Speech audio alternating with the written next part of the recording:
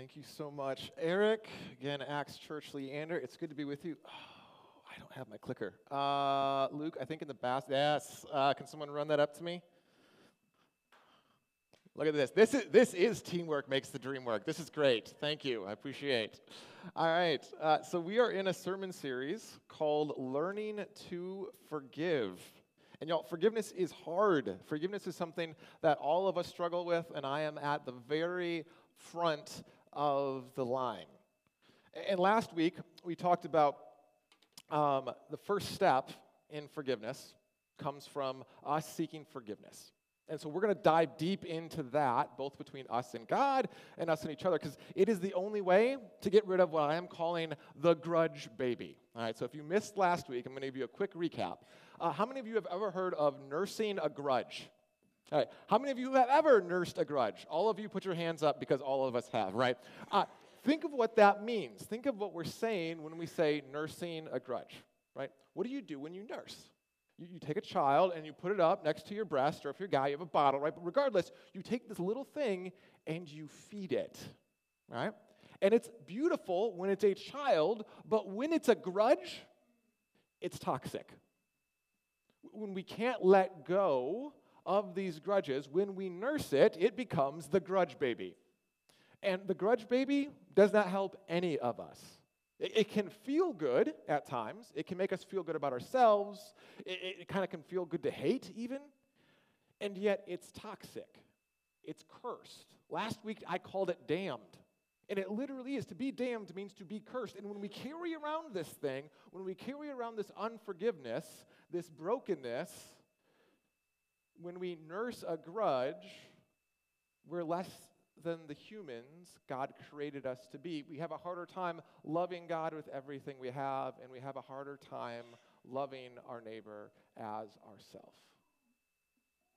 We're calling this sermon series Learning to Forgive, because forgiveness is the secret sauce of Christianity.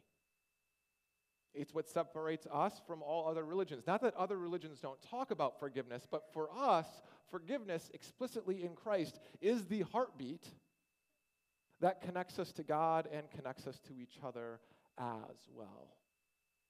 And last week we talked about how forgiveness does not mean there are no consequences when someone hurts us or we hurt others. Forgiveness does not mean that we play pretend or we undervalue the hurt that we have done or someone else has done. No, forgiveness allows consequences to be real, but allows us to not have to carry them and the burden and the shame. And so that's what we're going to be dealing with today. That's what our scripture reading is dealing with as we look at Psalm 103 in your Bibles that we've been using. If you've got one of those, that's going to be on page 745. And I want to point out a couple of things, right? So it starts off, praise the Lord, my soul. Verse 1, at my inmost being, praise his holy name. Praise the Lord, my soul, and forget not all of his benefits, who forgives us all of our sins, verse 3, and heals all of our diseases. Last week we talked and we gave a definition for forgiveness. And forgiveness literally means to release something. To let go of something, to not have to carry around this grudge baby anymore. And what we see in Scripture is that forgiveness does not start with humanity. No, forgiveness starts with God. Humans were the one who broke God's playground. We were the one who God said, I created a good thing, and we came in, and like a kid throwing a temper tantrum, just started kicking stuff over. Breaking stuff. And as we broke stuff, it broke our relationship with God. It broke our relationship with each other. And so God comes in as the first forgiver. The Holy One, the Good One, shows up and he says, I forgive you. And we see that in the Old Testament and the New Testament. We're going to explore some of that and what that looks like in Scripture today. But I want to run down a little bit, because what are we asking to forgive? What does that look like? And we're going to see that in verses 10, 11, and 12. And so I'm going to ask you guys to highlight or underline or circle 3 words. So in verse 10, It says, he does not treat us as our sins deserve. Underline or circle or highlight sins. Because this is the first one. And you can write this in the margins if you want. To sin literally means, the word means to miss a mark or to miss a goal. Right? So if I had a bow and arrow and I was shooting at a target, if I missed it, the technical definition is I missed the goal. I missed the mark. I didn't hit my target. But what is the target? What is it that we're missing? And the definition that I've been using this week is it means we're being less than human. You see, we were designed to love God with everything we had, and we were designed to love our neighbor as ourselves. We were designed to see God and have a righteous relationship with him, and we were designed to see every other person that we come in contact with as made in the image of God. But when we sin, we're not acting out of our humanity. You know, sometimes we say that, right? Like, you're only human.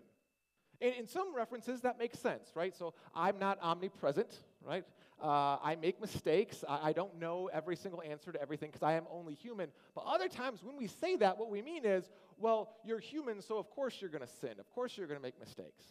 That's actually the wrong definition for humanity. Being human doesn't mean you make mistakes. No, being sinful means you make mistakes. And what we see in Scripture is that God wants us to be fully human.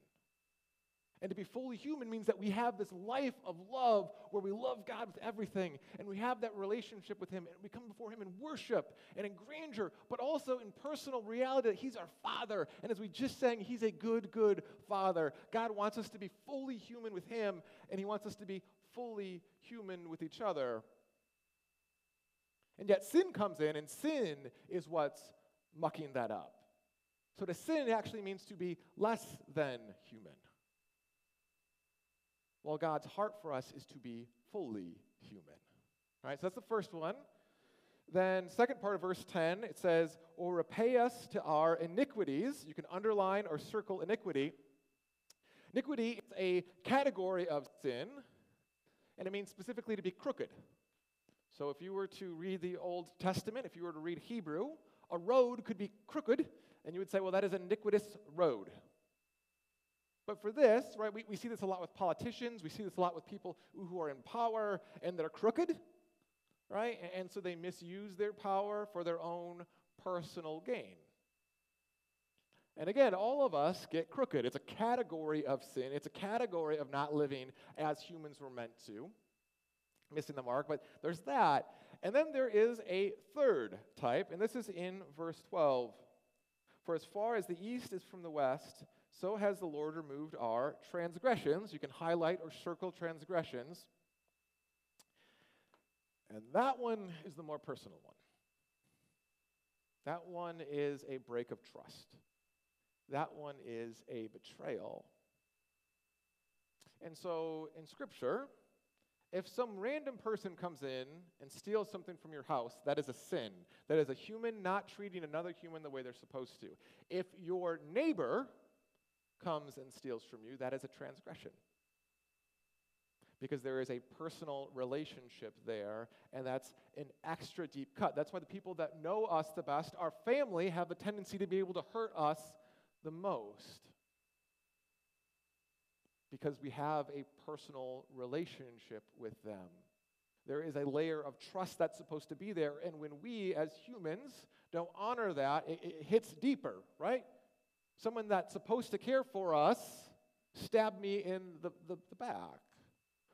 Right? Mind you, this isn't just personal relationships. This is also how relationships in society work. Speaking of pastors, one of the reasons why it's such a big deal when pastors fall, especially when it's around stuff like assault, right, or stealing from the church, there's a relationship there that's supposed to be there, and there's a breach of trust. And it affects, and it lingers, and people can deal years, right? This pastor did this to me, and it hurt deeper. Yes, it did. I'm going to step near a landmine, but I'm going to ask you guys to trust me on this, I promise. All right. First thing I did when I came to Acts Church Lander, the first sending event we did, Rick Masslink, you were here when this happened, was we loved on our police department. Y'all, I love our police. We have police officers in this congregation. It is a noble job. When some of us run away, they are running towards danger. But why do some communities have such a hard time when police break trust? Because the police are called to protect them. That's the relationship they're supposed to have. And when someone in that job breaks trust, it hits deeper. It's more complicated. And it's the same for teachers. It's the same for parents or uncles or aunts or family members. When there is relationship that is supposed to be there that is good and we break that trust, yeah, it hits deeper and messes up God's playground even harder. Not being fully human. Being crooked and breaking trust. You want to know why our world is as broken as it is? It's because of those type of things. But the good news is that God doesn't just leave us there, because, as we're going to see in Scripture, and Romans does a really good job. If you want to flip forward to now the New Testament, Romans is a great book to explain how the world got to how it got to. But Romans chapter 3, verses 23, for all have sinned and all fall short of the glory of God. All means all. All means your pastor. All means your spouse. All means your neighbor. And for what most of us have to deal with, the big one is all means the person we see in the mirror every morning. All have fallen short of what it means to be human. All of us struggle with loving God with everything we have, and all of us struggle with treating other humans the way they deserve to be treated. All means all, and we all got infected in the Garden of Eden. Right? Adam and Eve sin, and that curse is like a lightning bolt that just goes through every genealogy. Every parent, every child is wrestling with this thing called sin. And God could have been like, well, you all fell short of the glory, so I'm coming in as mighty smiter God, right? Zeus, lightning bolts just raining down. But he doesn't choose to do that, but it's something we all struggle with. One of the greatest examples of this is just a couple pages further. Romans chapter 7, starting in 18, for I know that good itself does not dwell in me, that is, in my sinful nature. For I desire to do what is good, but I can't carry it out. For I do not do the good I want to do, but the evil I don't want to do, that's the thing I keep doing. Right? That's all of us, right? We know that. Like, man, I want to be a better husband. I want to be better when I'm driving and someone doesn't drive the speed limit, or my preference 5 miles over the speed limit. That to me is how fast I want everyone to drive, right? And I know I want to be able to release that. I know I don't want to get angry about that, but so help me when it's that sweet lady or man who wants to drive 10 miles per hour on the speed limit, it is not the good I want to do that comes out of me in that moment, right? No, there is something else at work inside of me. Verse 20. Now, if I do not do what I want to do, it is no longer I who do it, but is the sin that is living in me that does it. So I find this law at work. Although I want to do good, evil is right there with me. For in my inner being, I delight in God's law, but I see another law at work in me, waging sin against the law of my mind and making me a prisoner of the law at sin inside of me. What a wretched man I am. Who can rescue me from this body that is subject to death? And then the good news, verse 25.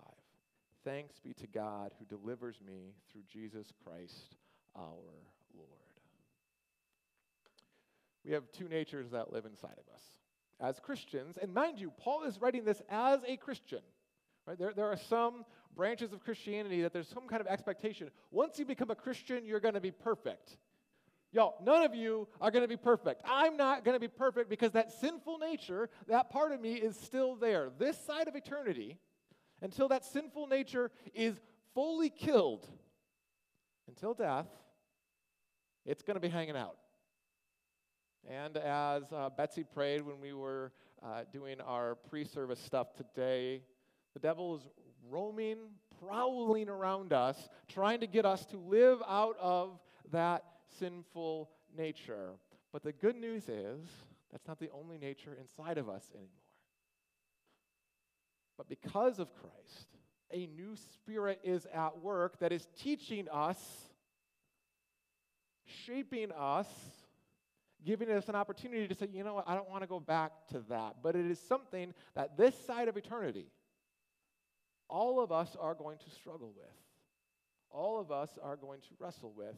But the good news is, thanks be to God, as Paul writes, that Christ came not only to save us, not only to redeem us, but to give us another way to live, another way to walk together. And that comes through his death and his resurrection. You see this in a couple of different places in both, by the way, the Old and the New Testament. The New Testament talks about it like this. So the wages of sin is death, but the gift of God is eternal life in Christ Jesus our Lord. Turn just a few more pages to 1 Peter. And Peter writes this. Verses 22, he, being Jesus, committed no sin. No deceit was found in his mouth. He's quoting Isaiah 53. So he is quoting the Old Testament, God's promise of what God was going to do. He says, verse 23, when they hurled their insults at him, he, being Jesus, did not retaliate. When he suffered, he made no threats. Instead, he entrusted himself to the judge who judges justly. He himself bore our sins in his body on the cross, so that we might die to sin and live for righteousness. For by his wounds we are healed. For you were like sheep going astray, but now you have been returned to the shepherd and the overseer of your souls. Jesus shows up and he sees his kids, or he sees God's kids, his brothers and sisters, making a havoc of everything, of every relationship, countries going to war. And we talked about this at Ash Wednesday. Old Testament, God kept trying to fix the externals. I'm going to set you up with all of these external things, but the problem wasn't external. The problem was internal. And so he's found a way through Christ to fix our internals. And as Grant mentioned to me, even that we needed an external solution, right? It wasn't found inside of me. It wasn't, okay, Josh, pray enough, be smart enough, read the Bible enough, and you can fix your insides. No. Instead, Jesus shows up. He becomes the first forgiver. He sends his grace, God's divine favor. He pays for our sins. And then he starts to do a new work in us through the Spirit. And that new work allows us to live out of a new identity. And this is not just the God of the New Testament. Sometimes we can think like the God of the Old Testament, he's the mean one, and the God of the New Testament, he's the nice one, and so we separate God. There's one of my favorite videos is a drive-through church, and it's literally these people pulling up to a drive-through and ordering what kind of church service they want, right? So they show up, and it's like, okay, I want kids ministry, or I only want 2 songs, but no clapping, so Betsabe would be out, right? But one of them drives up, and he says, I want the God of the New Testament. I don't want the mean God of the Old Testament. Sometimes we do that in our minds, and we're like, the God of the Old Testament wasn't about forgiveness. And yet the whole system he sets up with Israel is all based around a once-a-year sacrifice where God says, I again forgive you. I again release you from your sins. Again, this is from Psalm 32. Then I acknowledged my sin to you, and did not cover up my iniquity. And I said, I will confess my transgressions to the Lord, and you forgave the guilt of my sin. Sin, iniquity, transgressions. Old Testament, New Testament, we have a God who invites us as his kids to be forgiven, to be released of the brokenness, and of the times where we weren't fully human, at the times where we were crooked or deceitful, at the times where we transgressed, where we had built trust with someone and we betrayed that trust. God forgives us again and again and again. The God of the Old Testament and the New Testament is the same. But when we talk about sin, yes, when I sin, I am transgressing against God, but it's not just against God. I'm also transgressing against the person that I'm hurting. And so in Scripture, not only does God call us to seek forgiveness from Him, but to actually seek reconciliation and forgiveness from those that we have hurt. And again, you see this in the Old Testament, you see this in the New Testament. This is how Jesus puts it back in Matthew. So chapter 5, this is the Sermon on the Mount. It's talking about how we're supposed to do life together. In verse 21, you have heard it said to the people long ago, you shall not murder, and anyone who murders shall be subject to judgment. But I tell you that anyone who is angry with a brother or sister will be subject to judgment. Again, anyone who says to a brother or sister, Raka, is answerable to a court, and anyone who says, you fool, will be in the danger of hell. Jesus sets a much higher bar for what sin looks like. Is y'all, when you don't treat other humans as humans, it doesn't matter if you didn't physically kill them. If you mocked them. If in your heart you are character assassinating them. It's the same thing. And then he ties it to worship.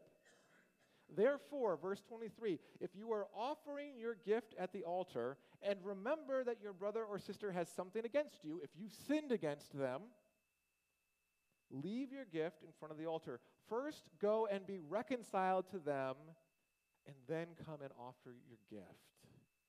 Unforgiveness, and when we don't seek out forgiveness, actually gets in the way of our relationship with God. If you want to have a better relationship with God, learn to seek forgiveness. Not just from Him, but for the people that we have wronged. Sometimes we get it in our heads, and we're also like, okay, so I just got to go and apologize. Sometimes. But sometimes it actually means seeking reconciliation. It means realizing real harm was done, and is there something I can do to help to start to repay this, to make things right? That's what this word reconciled actually means. Only time it's in the New Testament. Other versions of reconciliation use a different word. This one specifically means to make things right, to make things whole again, to seek to restore a relationship. Forgiveness is not merely saying, I'm sorry. But forgiveness is the key to having better relationships. Talk to Erica. I got permission before I shared the story, by the way. So Erica and I, we have been dating or married for almost 10 years now. I did the math this morning. We've been married for going on 6 years. And we're better at being married today than we were 6 years ago, and certainly better than we were as a couple, right? We're growing together. But the thing that we've done best, the thing that I am most proud of, is not that we are perfect. I know this is going to be shocking because you know my wife and she's amazing, right? Erica is not perfect, and this will be less shocking. I am not perfect, right? So you've got these two non-perfect people in a relationship together, and sometimes we can be jerks, sometimes we can be tired, sometimes I don't necessarily see the humanness in my wife. I see, why didn't you put this back, right? And I can be grouchy, and I can be, and again, shockingly, sometimes she can be that way too. And when we first started dating, we could go days, right? If one of us hurt the other one, even when we knew we were wrong, we would hold on to that. And it could be days before we would talk again, because I was still mad. It didn't matter that I was wrong. I was still mad, and I wasn't going to let it go. And as we have grown in our relationship, days became day became hours, and hours now, more often than not, it's minutes where we say, you know what, forgive me. I don't want to be grouchy to you. I don't want to hold this against you. And it's not just me seeking forgiveness, she seeks forgiveness, and so our relationship becomes more human. because we're more naturally able to actually see when we've been wronged or are the one doing the wrong, and we seek reconciliation. We seek to restore the relationship. Y'all, if you want better marriages, if you want better relationship with your kids, if you want better relationship with your neighbors, the sooner you seek forgiveness, the sooner God's Jesus stuff, that release, starts to open up relationships. And we get to see God do some really, really cool stuff. And y'all, it starts with us. Individually, realizing that, you know what, I'm part of the problem. And instead of getting my defenses up or getting my offenses up, right? Oh, you did this, let's go time.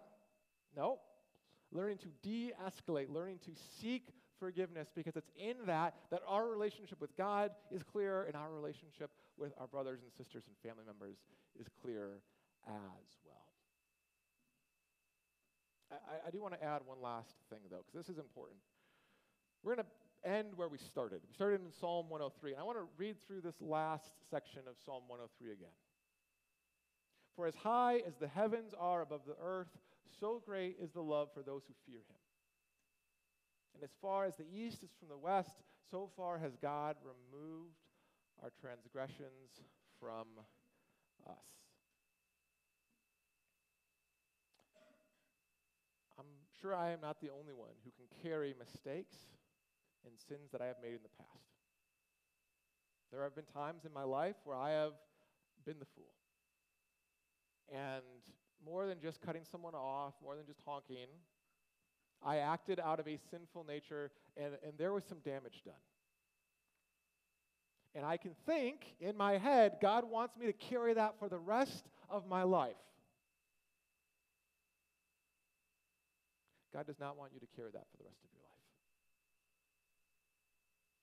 For as far as the heavens are above the earth, and y'all, we have a better understanding of how high the heavens are, right? It's the universe. As far as the universe is away from you, so great is his love for those who fear him, and as far as the east is from the west, so has he removed our transgressions. When we seek forgiveness, when we do the work, God does not expect you to carry that for the rest of your life. Instead, he liberates us. And he says, no, it's gone. Because here's the thing, God defines reality. Literally, when God said, let there be light, guess what happened? There was light. God speaks and reality changes. And so when he says, your sins are forgiven, your sins are released, y'all, your sins are done. And it's over. And that doesn't necessarily mean there aren't consequences to them, right? That's part of this life. That's part of us trying to make reconciliation happen and be restored. No, the consequences may still be there, but the shame and anything that he is asking you to carry, y'all, that is gone, done, and over with. And that is good news. And that is Old Testament God, that is New Testament God, that is liberating. And when we have that inside of us, we can share that with other people as well. And again, as we learn to forgive, as we learn to seek forgiveness, we get better at forgiving others. And then internally, one person by one person by one person by community, God does something beautiful. We have a God who is doing something beautiful. And again, as Christians, for us, that heartbeat is forgiveness. Learning to be forgiven and seek forgiveness, and then paying that forgiveness forward to those who are also working on their humanity as we're in relationship with them. We've been using the Lord's Prayer as our time of confession and absolution. So we're going to do that again today, where we're going to say the Lord's Prayer together, but we're going to pause when we ask for forgiveness. So forgive us our trespasses. We'll pause, and then we're going to have a couple moments of silence to actually come before God asking for forgiveness. And then we're going to say, as we forgive those who trespass against us, and we're going to pause again And again, this grudge baby, it's hard. We all have them. Slowly releasing the grudge. Slowly releasing it. And again, y'all, this does not mean that whatever hurt was done to you isn't real. It does not mean there are no consequences. It doesn't even mean you have to go and seek reconciliation for them in a moment. It just means that we start to let go. We start to release it because our God doesn't want us to carry it. He doesn't want you to carry your hurt that you've caused, and he certainly doesn't want you to carry hurt that's been caused to you. We have a good God. Let's go to him in prayer in the Lord's Prayer. Heavenly Father, Lord, you're good. Lord God, you came as the first one who forgives. Lord, and we are so grateful for that because every single person in this room, every person on this live stream, Lord, every person we encounter, Lord, we're all part of the problem. And you're a good God who fights for us, dies for us, comes back to life again to give us something new, to release us from the pain that we have caused or that has been caused to us. Lord God, we come before you now in the Lord's Prayer. Our Father, who art in heaven, hallowed be thy name. Thy kingdom come, thy will be done, on earth as it is in heaven. Give us this day our daily bread, and forgive us our trespasses.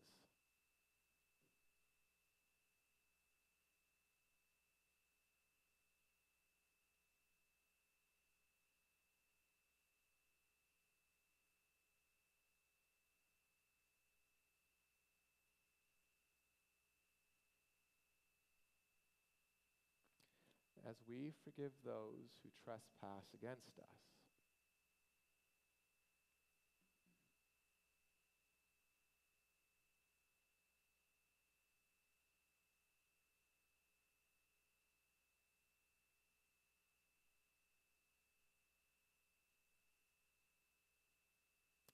And lead us not into temptation, but deliver us from evil. For thine is the kingdom and the power and the glory forever and ever. Amen. We continue our worship.